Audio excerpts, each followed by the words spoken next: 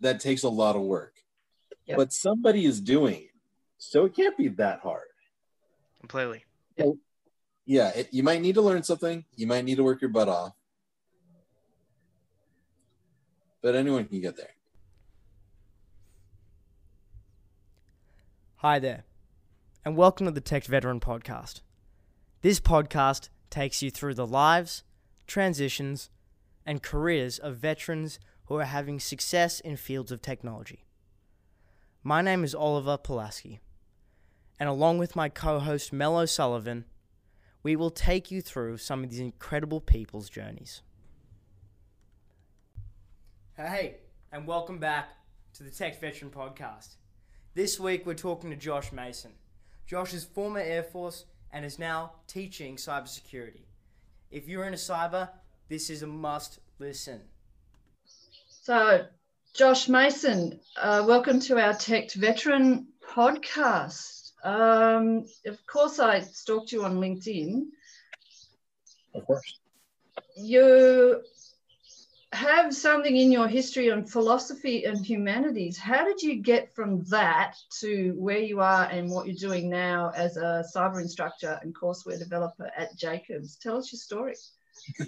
Yeah. So in high school, found out I could go to the U.S. Air Force Academy, and as long as I graduated and did well enough, I could go to pilot training, and school would be free, and they trained me how to be a pilot, and I could fly planes. And so in high school, I wanted to be a fighter pilot, and I followed that through a lot of the way. Went to the academy, started with aeronautical engineering as my degree path, and then halfway into a semester with like 4 engineering classes, I realized I hated group projects, and I heard it was going to be a lot of group projects. And 14 years ago, I was like, well, I don't like these group projects. What else could I do? And someone reminded me, hey, you just have to graduate and do well, and you can go to pilot training. I was like, well, then let's do something fun. My degree doesn't really matter. Let's just go for it and Renaissance man this thing. And so I became a humanities major and studied a lot more philosophy than most of my classmates. Yeah. Studied a lot more history than most of my classmates, including my wife, who is an astronautical engineering major. Wow. And her satellite is actually in space. But she's in space right now. No, her satellite that she spent her senior year of college building is in space. Wow. Wow. So that's at least something. But truth be told, we both went to pilot training and we both flew the same plane. So there's many different routes of getting there. Flew planes for a while and then started to have a family. And I know a lot of our pilots who are in with you with me understand that you can't really be a pilot and not go places. Kind of the purpose of planes is to go for far distances. And so you spend a lot of nights away, a lot of weeks away, and I just didn't want to do that anymore with kids. So I switched over to cyber while I was still in the Air Force. And from there? So then for 4 years ago, the Air Force trained me in cyber warfare, went through everything. Basics of governance, risk management, and compliance, all the way through a little bit of Python, Perl, C, C++, networking, subnetting, into offensive and defensive, all in about 6 months. Wow. Then jump from there. I was a senior captain, not an official rank, but I was a captain in the Air Force, and they were looking for a spot that would launch me into being a major. And so they sent me to Air Force Special Operations Command headquarters to work at the A6, which is the cyber / communications division. They wanted me to get some squadron experience first, so I went to the Special Operations Communications Squadron. Was a flight commander there, running about 300 comm troops, all supporting Special Operations Command out of Panhandle, Florida. And then it ended up, that job was a lot more enterprise IT. It reminded me daily of the movie Office Space. And so I talked with the commander, was like, I've heard of these chances of going and teaching at the academy. I'd like to pursue that, go back, get a degree, or get my master's in philosophy, go and teach as a instructor back at the academy. I had some great instructors, and that would be fun. He's like, well, let's get your feet wet a little bit first. We need a cyber warfare officer over at the Special Operations School.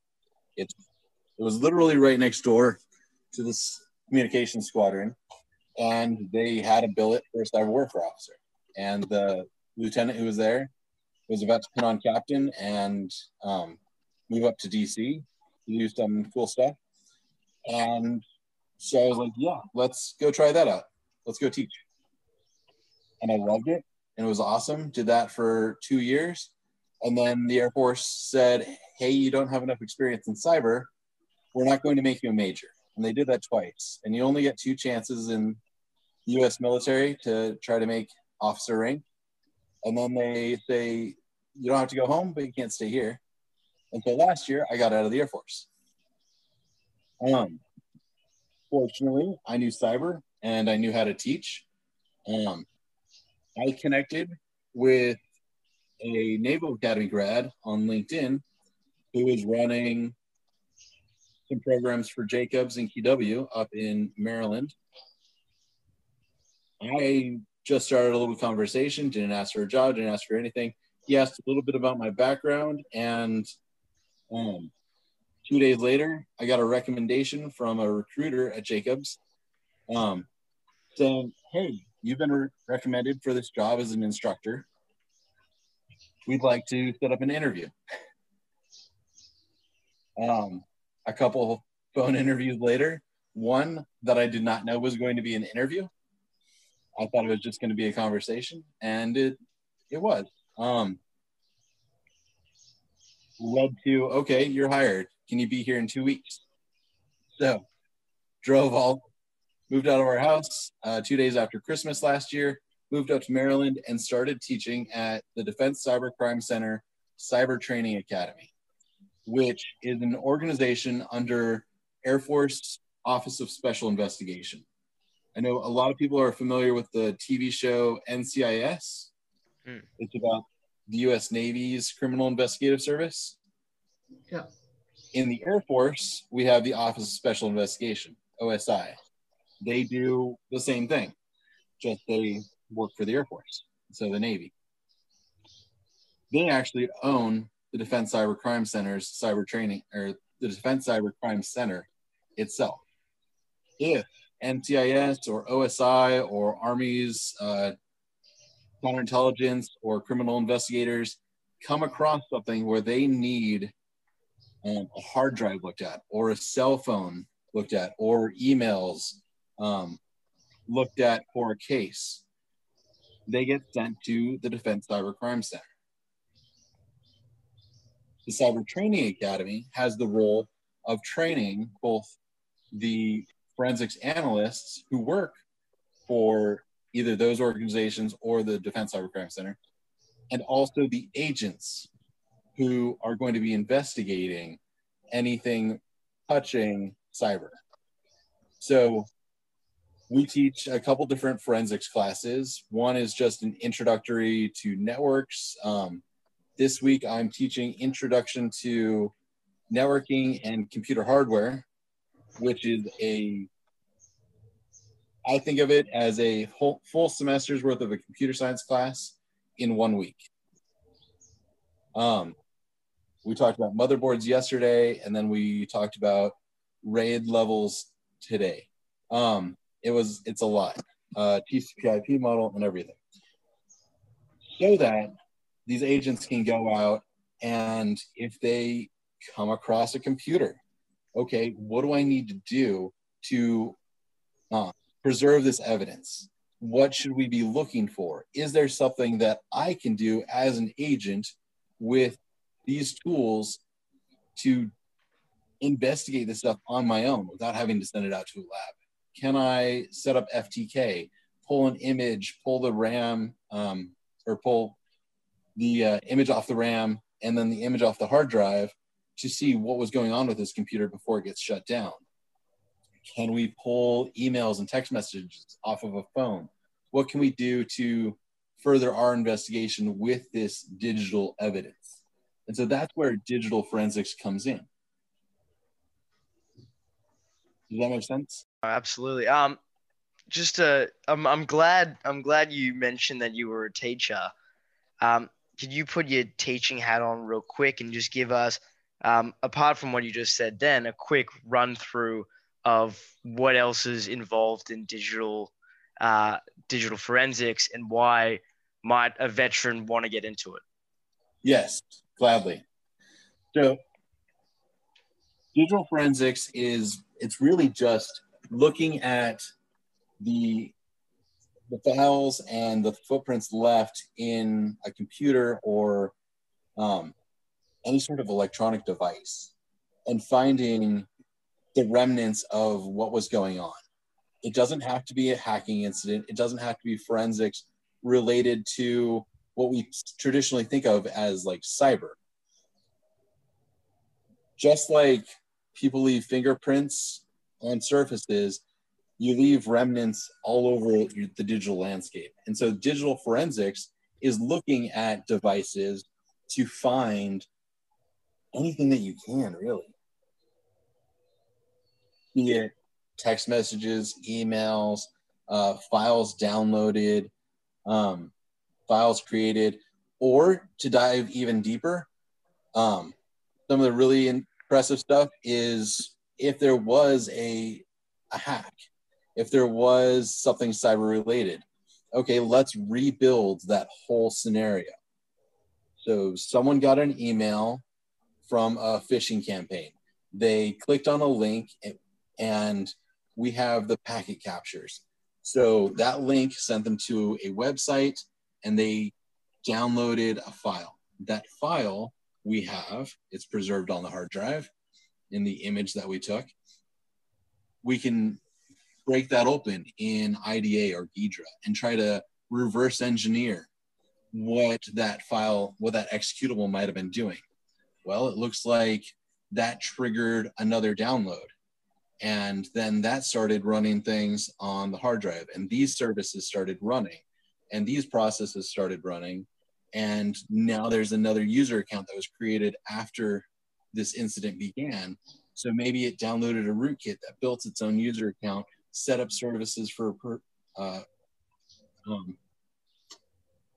want to say perseverance, persistent, and a backdoor for command and control. So we can see all of that in either the packets that were captured off the network or the internet history, the downloads, the files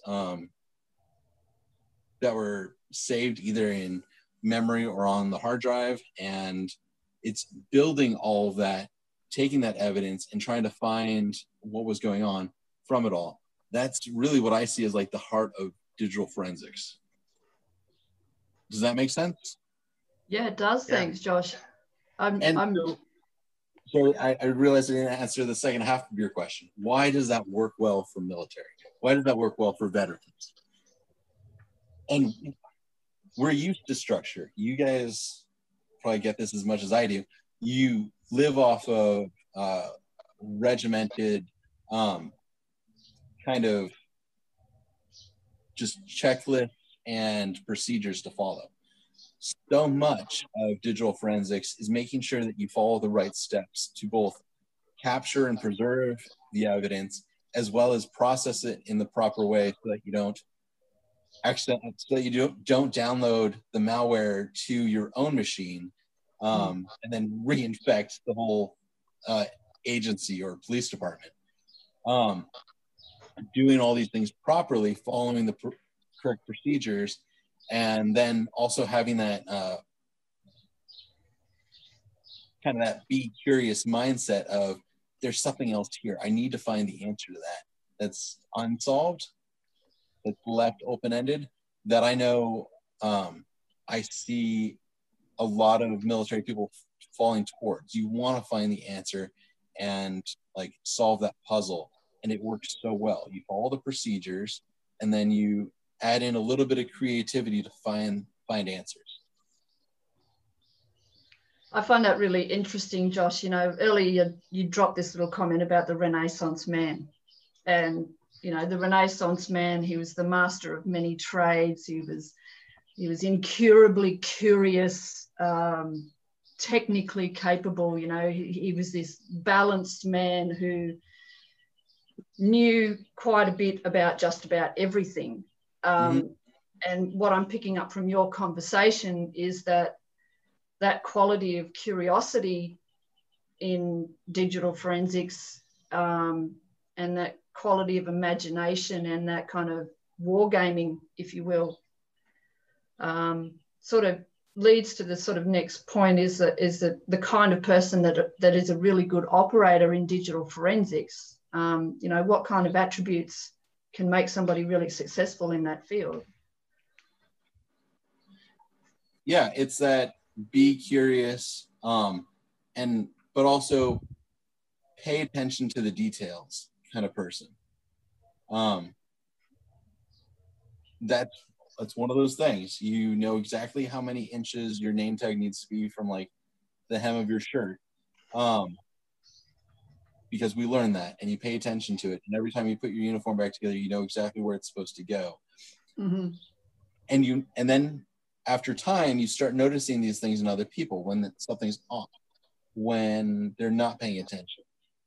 Attention to detail is a phrase that I'm pretty sure anyone who's ever been in the military in any country is familiar with hearing and probably loathing at some point, be it the training or that's right, yeah, level. But then you learn it. Then you learn that attention to detail, and so then now you take that over to the world of digital forensics, and you know what you have to know what you're looking at. If you know what a normal Windows computer looks like, if you know what a normal Linux server looks like, then you start looking for, okay, what's weird? What's running that doesn't normally run? What files are here that aren't normally here? So that ability to sort of notice that wonky name tag, exactly, it's the same kind of feel, for want of a better word. You know, if it feels wrong, it probably is. Yes. I'll swing in with my next question now, Josh. I love the plug of the be curious value, by the way. Tell me, when you were going from the sort of more being a pilot into going into cyber, why did you want to go into cyber? What attracted you to doing that? So in the Air Force, there's only so many roles that are really offensive in my mind, like in the action. And I was only presented with so many options myself. A lot of them were going to be back end logistics type things. And I didn't want to be a staff officer my whole time. I had heard from friends that the Air Force was working on some neat stuff with cyber, being actively offensive and doing some of this digital forensics themselves, turning it into threat hunting, where you're not collecting digital forensics off of like an affected system. Now you're actively going out and you're trying to find these malicious programs, these downloads, these emails in an active network. So you don't know that there is something there, but you start going and looking and trying to find out if there already is. So it's another front line to be on. Yeah, exactly.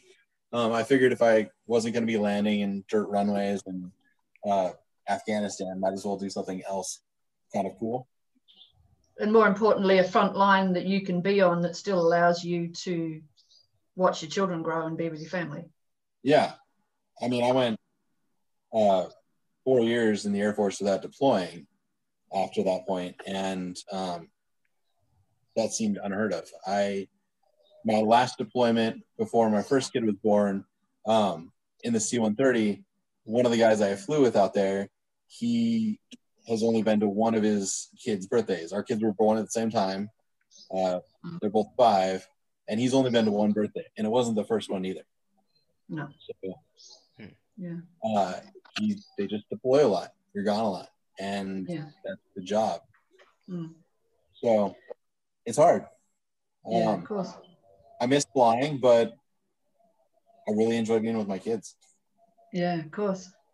I guess, just on a little bit of a lighter note, you mentioned NCIS before, and it happens to be one of my favorite TV shows, Me too. So I've got to ask the question, I have to ask, do you get to wear those really cool sunglasses and do all that sort of stuff, or is it mostly office-based stuff? So my understanding is a lot of the agents, are out there actually doing stuff. Yeah, of course. I had an agent who had to leave class early.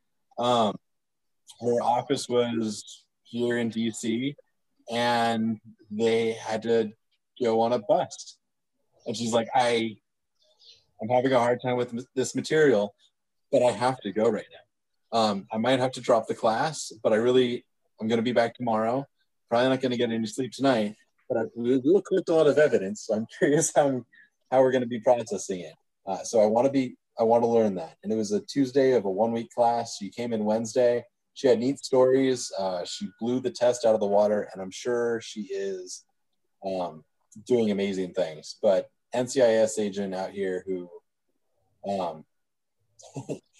took off early from class because they got their warrant and they had to go do stuff. I had to go. Yeah. Yeah, of course.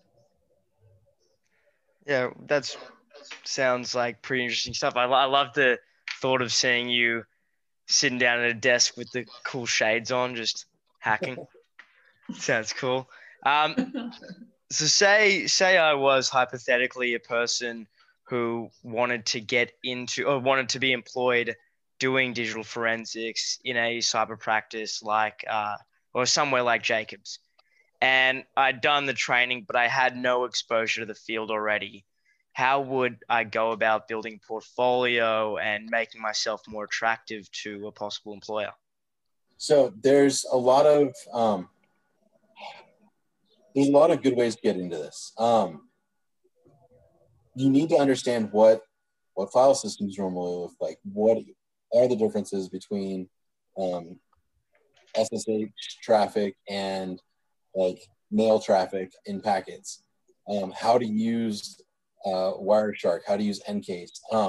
There's a company called Autopsy who creates some digital forensic software, and they have free training for veterans. I don't think it's just US either.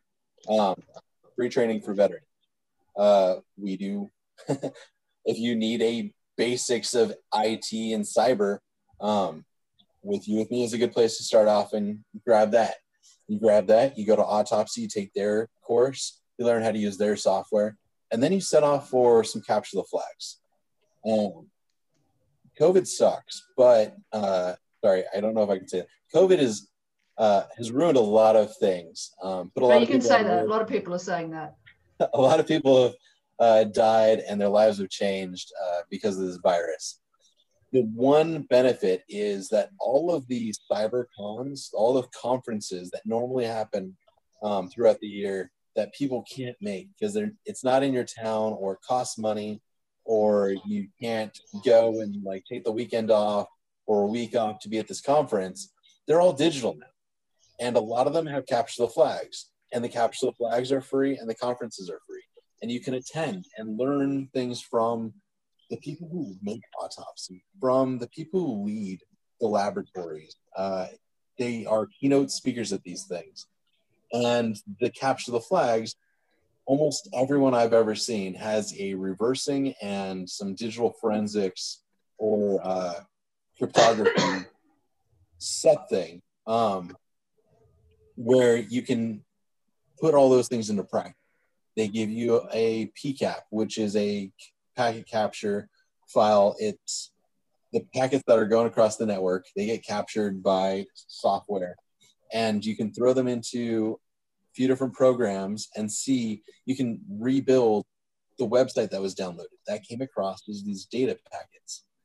And these programs can pull that data apart and then rebuild the website for you.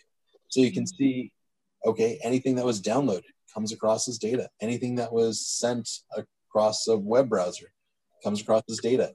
And so they'll give you a PCAP and tell you, hey, what IP address was this? What were they doing? Find the flag in this or that or the other. And you can go and put all your stuff into practice. And I can't tell you that that's going to get you a job at a lab. However, talking to some labs who have, I don't know, I put things out on LinkedIn. People see me. I've gotten a couple calls asking if I'd want to go and work at different labs. And they like seeing that I've practiced these things, not just to teach in class, but for capture the flags. Having that on my resume actually piques their interest a little bit. So if you don't have any experience, like, that's one of the things. I've only been doing cyber officially for about 5 years now, but I'm an instructor and I'm getting picked for things like that. But I've never worked in a lab doing digital forensics. So it's all about learning the stuff and then making yourself present, making yourself visible, if that makes sense. So if someone wants to get into it, you learn the stuff, and then you really have to dig to find ways of showing it off. Conferences and captures of flags are, I think, the key to getting your foot in the door. That's excellent. That's excellent advice. Thanks, Josh. I guess, your interview process into your current role was kind of like the over the rainbow dream process, to have an interview that you don't even know you're having. Everybody dreams about that. Excuse me. Are you able to sort of give our listeners any tips about, say, perhaps preparing for an interview if they do get to the point where somebody's going to talk to them about a job? Yeah, so digital forensics, or really anything cyber related, I've done a few different interviews, and a couple of them haven't gone anywhere, and they were some high level things as well.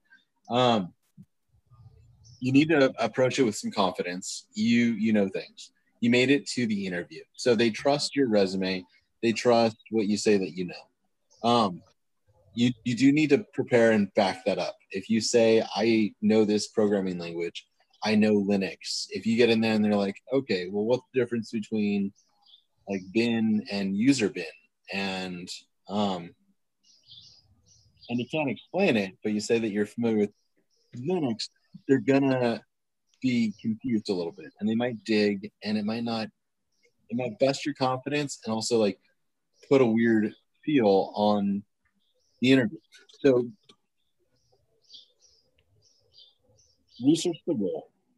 Make sure that you understand what it is they're looking for. If you have the things that they're looking for, just buff off on them a little bit. If they're saying, hey, we want someone to know this, that, and the other, this programming language or this operating system, then spend a couple nights before the interview, get comfortable with it, and do a mock interview. There are plenty of practice interview questions out on the web. Grab one, hand it to your significant other, your pal, your roommate, whoever. Hand it to them. Be like, you're a hiring manager, and you want to call my BS on something. Pick something off this list and grill me about it. They'll be like, I don't know what this is. It's like, well, the hiring manager might not either. But they also, I've seen this, they get a list and they look at it and they go, this seems interesting. I'm curious what the answer is. And they ask you. And it might be one of the things that other people in the interview look at them and are like, why are you asking that? However, your ability to think on your feet and answer those sorts of questions goes a long way. if you just shut up and get flustered and can't answer, it just doesn't look good. It doesn't seem like someone who can troubleshoot, who can try new things.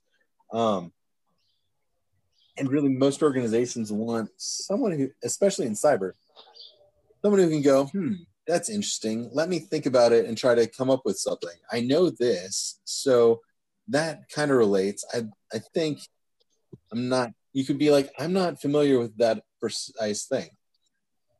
But what I do know is this, that, and the other, and kind of bring it back to what you do know and give them a little bit of confidence in who you are and what you know. Does that help? Does that make sense? Yeah, it does. And it kind of largely answers my next question. What I was going to mention is what I guess tricks can a veteran use to convince someone how they value add? And you've more or less answered that, is that quality of what's that about, or how can I make this work, or how can I think on my feet to get to a solution, or that quality of sort of what happens now, or what's next, or what happened then. Is there any validity to that, do you think? No, that's huge.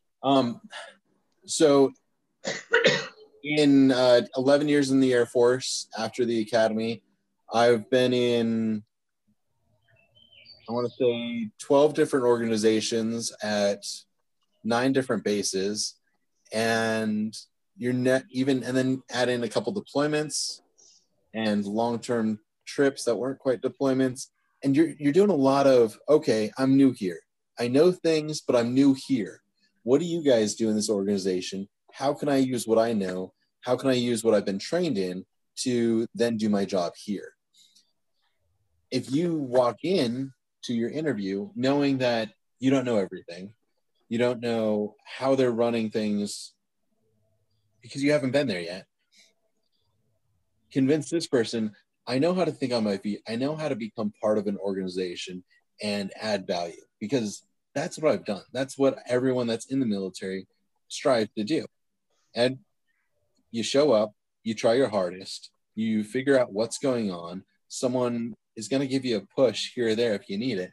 And then you become good at something, and then they move you to something new where you have no idea about, and you do the same thing over and over again.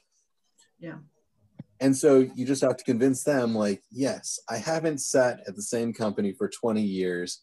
If I was there, I wouldn't be here, and I wouldn't be doing this interview. What I can do is I can show up to your organization ready to learn, ready to try my hardest, and to succeed.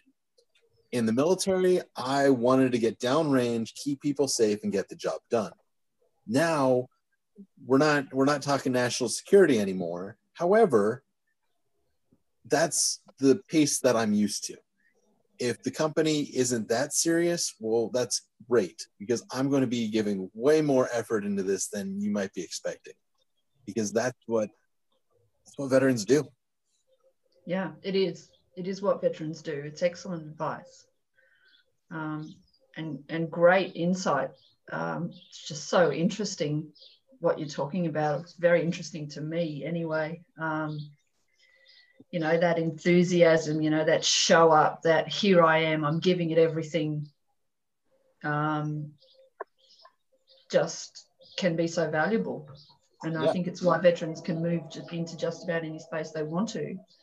The difficulty is always convincing the other person on the other side of the table that that's what you're bringing, I think. So it's deflating, and you'd never want to say this in the interview, but no matter where you're going, what they're doing isn't that hard. Other people are doing it. Yeah. I've seen a lot of different things. It can all be learned. Absolutely. Unless you're there's places where like innovations are occurring, and that takes a lot of work. Yep. But somebody is doing it, so it can't be that hard. Completely. So, you might need to learn something. You might need to work your butt off. but anyone can get there. Just repeat that for a bit of reinforcement. So anyone can get there? Yeah, anyone can get there. It might take a little bit of work, but anyone can get there. Yeah, of course. Yeah, anyone can get there. Words Inspiring stuff. Yeah. Cool. Yeah. So Josh, this question, I feel like, well, let's sync our tape. These next two questions we ask every person that's on this show. And this is, of course, the Tech Veteran podcast. So we now want to ask a bit about the tech. Mel and I are pretty big tech nerds. And what do you think is the most exciting thing happening in your field right now? What's the newest development? What's the thing that gets you up and going, yes? So AI and data. So AI gets overhyped. I think there's a great book put out on AI by actually another Air Force Academy grad, long before me, but another grad, and it digs deep into what is AI, what does it really look like. It's not necessarily Jarvis from Iron Man, but what can we train? It could be. Mark Zuckerberg's got a video of his Jarvis, and it's pretty neat. Go check it out on the YouTube. And I still sound old, but throwing the. That's right. We're not above the odd shout out. It's not always about that. It's about, okay, there's all this data that's being created and collected on a regular basis all over the place for sometimes no reason whatsoever. Now, all we have to do is try to figure out how to turn that into something useful. There is big data. It is a very crazy field. There's a lot of money in big data, especially near where I'm at. A lot of companies and a lot of organizations in the government want to take all of these data points that they have and make sense out of them. So, data into insight. Yeah, exactly. Take, for example, the largest network in the world, and the thing that actually has driven Microsoft to increase like their how Active Directory works and how the domain and trees and forests works and how many users you're allowed to have has been the United States military. 20 years ago, maybe your officers and a few of your NCOs had computers, and then they just, handed letters or yelled at people to tell them what they needed. Now everyone has a computer at work. Everyone's got an email account. Even 15 years ago, not everyone had an email account. My little brother joined the military, and as a private in the Army, he didn't get an email account. He didn't need one. He woke up, they told him what to do, and he did it. And he didn't need email to answer that. But now it is just the thing. So you've got all these users. You've got all these data points. You've got hundreds of thousands of them that are creating emails and files on a regular basis, and they're all part of the DODIN. Add in there all the civilians and all the contractors who are connected, and it's just tons of data. Can we sift through all of these emails? Can we sift through all of these accounts, network history, and make something of it? Is there a way to channel and make more efficiencies in our telecommunications? Can we streamline? Everyone is trying to hit this URL.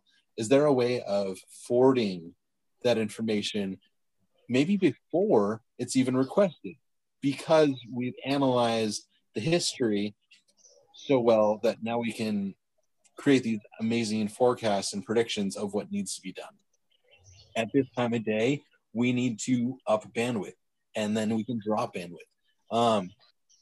And that's the tip of the iceberg. Just imagine all the cars that are driving, all the vehicles that are out there. Now take all of their data points and make that even more useful. And And it's not that hard. People are doing it. You can do it too. Yeah. It's a little bit mind-boggling, the flat fact is that humans get to the point where there's just too much information for us to process, and to actually get it to a point where it's, for want of a better word, dumbed down far enough for us to actually use it.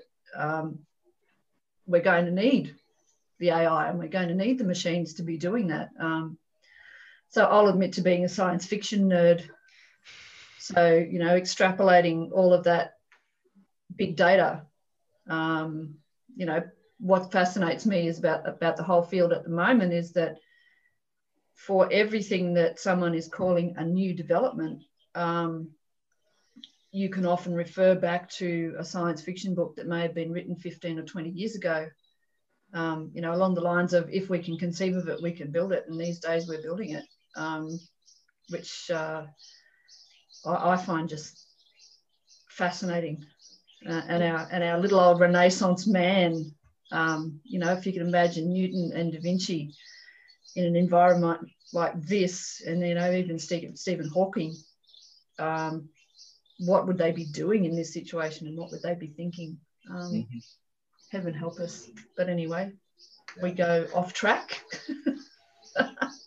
What's really interesting.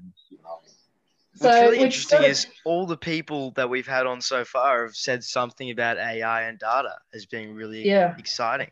That's what I find interesting. Yeah, shows where the money is. I learned Python because of learning and getting interested in data science. And now I use Python to create buffer overflow attacks for exploitation. As I teach that in one of my classes for threat emulation. And I wouldn't have been interested enough in Python to just learn it from the ground up doing boring stuff.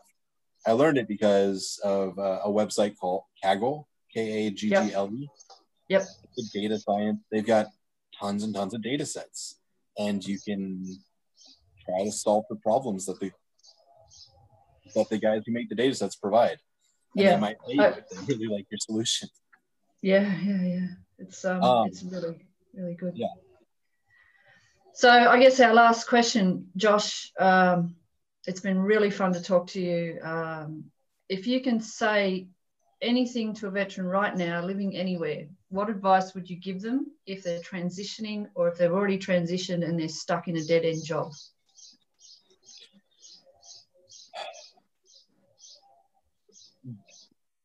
Take the leap. Figure out what it is that you really want to do. A lot of us joined the military knowing it wasn't going to be our whole life. At least in the United States, you get like a good 20 years max. And then they ask you to go home usually, or they give you a star and call you a general. So that leaves you still as like a junior in the world of anything else in the world. And we have these huge things. You do 10 years in the military and you start feeling really old. And you're in your 30s. And everyone knows, that's right. You haven't even seen what old looks like. And people start looking at, okay, well, I can't take an entry-level job. I was in charge of 500 troops. I mean, we sent millions of dollars of equipment and manpower over to this place and did all these things. And now I can't take an entry-level job. It's like, well, could you for like 6 months? Could you take an entry-level job in the industry that you want to get in? So you can go, okay, I showed up, I learned this stuff. It's not that hard. I can mix what I do now. I know how to accomplish things. I know how to work with people. I know how to run people. I know how to run an organization or be part of a giant organization and get things done. I can learn your little technical stuff. It's not that hard. And I've shown that I'll take this job, I'll learn the specificities of it and run with things. So figure out what industry it is you want to get into and then go for it. Take a dive, take a leap, and do it. I had a mentoree a few months ago who was scared. He was scared. He wanted to get into cybersecurity. He had done cyber. He just retired from the Air Force. He did 20 years. He retired in August. And for the last 10 years, he's been a weatherman for the Air Force, which is huge. It's helpful. But he's like, I am tired of looking at maps and trying to predict the weather and give it to people. I don't want to do that anymore. Like, I did it because the Air Force told me to, and I stayed doing it because I wanted a job, and it was good money, and I enjoyed being part of the organization and being part of the mission. And now that I'm not part of the mission, like, I don't want to do weather anymore. So I'm thinking of getting into cyber, which I did 10 years ago when I was a junior enlisted. But it's changed. And I was like, it hasn't changed that much. There's still computers. They're still connected to one another. TCP/IP hasn't changed in a long time. Like, you can learn this. And you might feel old because you did 22 years. You did 20 years. Shoot, you did 10 years. And that still puts you like senior to so many people in the organization. But it still makes you like a kid in this big old world. Mhm. And if you can learn something, study a little bit, take the resources that organizations like With You With Me or your Veterans Affairs or universities that are trying to give you training, give you these resources, grab those. There's so much free stuff. If it's knowledge that you need to do the job, there's ways of grabbing that. Just go to your library and ask what training resources they have. They might have a subscription to O'Reilly that you can log in with your library card. And now you've got a digital library of almost any training book that's ever been made. You want to learn CISP? Well, there's 8 different books that will take you through all of the domains with practice tests and flashcards that are all free if you can get there. For veterans in the US, that's available. For I think it is in UK and New Zealand, from a few people I've talked to. A bunch of just public libraries also have similar resources, or they have LinkedIn Learning, which is kind of the same thing. If your Which is an library excellent tool. LinkedIn Learning, Yep. go learn some stuff. Yeah. Learn the stuff, jump in, dive in, take an entry-level job. I had, so that mentoree who'd done weather, he applied for an entry-level help desk job at the base, and he started doing it, but he was also taking some classes. He worked on a certification. He got his Security Plus 3 weeks ago. Next week, he starts as a cybersecurity analyst. So he stepped in, he took the long view. Yeah. Half a step back to make 3 steps forward. Yeah. Yeah. I think he was a senior NCO with 20 years in the military. Like, he was at what he thought was probably his peak pay. He took for 2 months a little bit of a pay cut. Yeah. And truth be told, one of those months, he was still technically in the Air Force. He just was on leave. Yeah. He hadn't taken enough vacation, so he was taking them now and working, studying, and it worked. And he's good. He's very good right now in COVID. Yeah. It can be done. There are jobs. People still need things done. I think that's a good place to stop, Josh. I mean, you've said, I keep going. No. Look, thank you very much. And you've certainly set my brain firing in 500 different directions. And that great example about the fellow who, just backed himself and stepped in, gave it a go is a wonderful story. Thanks for being one of our tech veterans, and thanks very much for giving us your time today. We're so grateful. Thank you. Thanks, Josh. Thank you. Yeah, thank you very much for being on. It's been a pleasure. I've got a list here of things that I need to go back and research now. And you've also inspired me to go back. I want to go finish off learning Python. So there's that as well. Thank you for being on. Yeah, hit me up if you want to learn some more cool stuff with that. Absolutely. We'll send you a message later. I'm an instructor, so I love teaching. Thanks, Josh. Yeah, Mel. Ready? Cheers, guys.